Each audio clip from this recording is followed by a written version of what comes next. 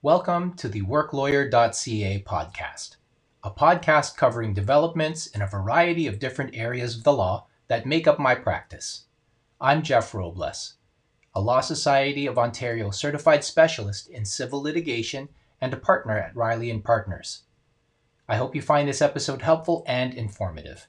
Special thanks goes to Cassidy at Anchor.fm for lending his much more pleasant voice to this podcast. Thanks to you for listening to this episode of the worklawyer.ca podcast. Enjoy. In a previous case comment, I wrote about how an employer's declining financial health can reduce a court's assessment of the reasonable notice period that an employee may be entitled to in a wrongful dismissal case.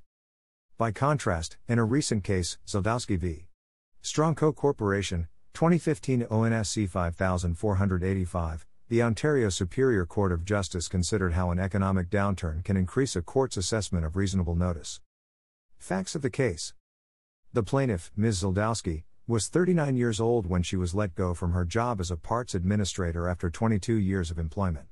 The defendant employer, Strongco Corporation, did not assert cause for terminating Ms. Zildowski's employment, but paid her only the minimum statutory entitlements under the Employment Standards Act, 2000.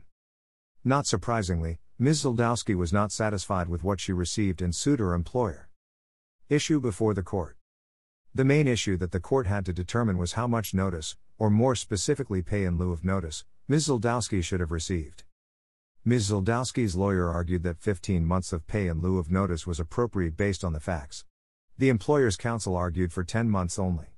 Interestingly, the case does not mention if the employer paid the difference between 10 months of pay in lieu of notice, that it ostensibly acknowledged owing, and the minimum statutory entitlements. The court concluded that damages equivalent to 14 months of pay in lieu of notice were appropriate in light of the general economic downturn in the Greater Toronto Area and Southern Ontario for the first half of 2015. In doing so, the court stated, as part of this determination the court may consider the economic climate the employee is put into when terminated. If there is an economic downturn, then that may make it more difficult to find a job and may justify a longer notice period. Practical considerations. In my view, this case underscores the fact that the list of considerations that may go into an assessment of a reasonable notice period is not finite. As the court stated, this list is non-exhaustive, and each case will depend upon its own particular circumstances. In addition, employers would be well advised to simply pay what they believe employees are entitled to upon termination, and not just the minimum statutory entitlements. Doing so can deter a wrongful dismissal action because it may no longer make sense for an employee to incur substantial legal fees when the best possible result is now a fraction of what it was when only the minimum statutory entitlement was paid. This article is intended only to provide general information, and does not constitute legal advice.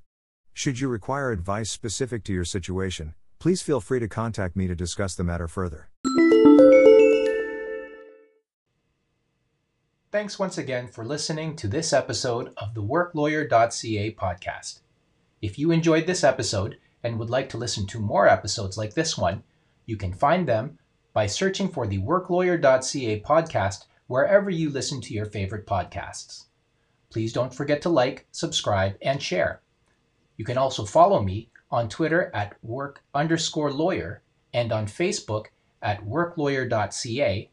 And feel free to visit www.worklawyer.ca, where you can find articles and videos on a variety of legal topics related to my practice. If you would like to contact me, I can be reached at 905-427-4077, extension 29, and by email at jrobles@rileyandpartners.com. Thanks again, and until next time.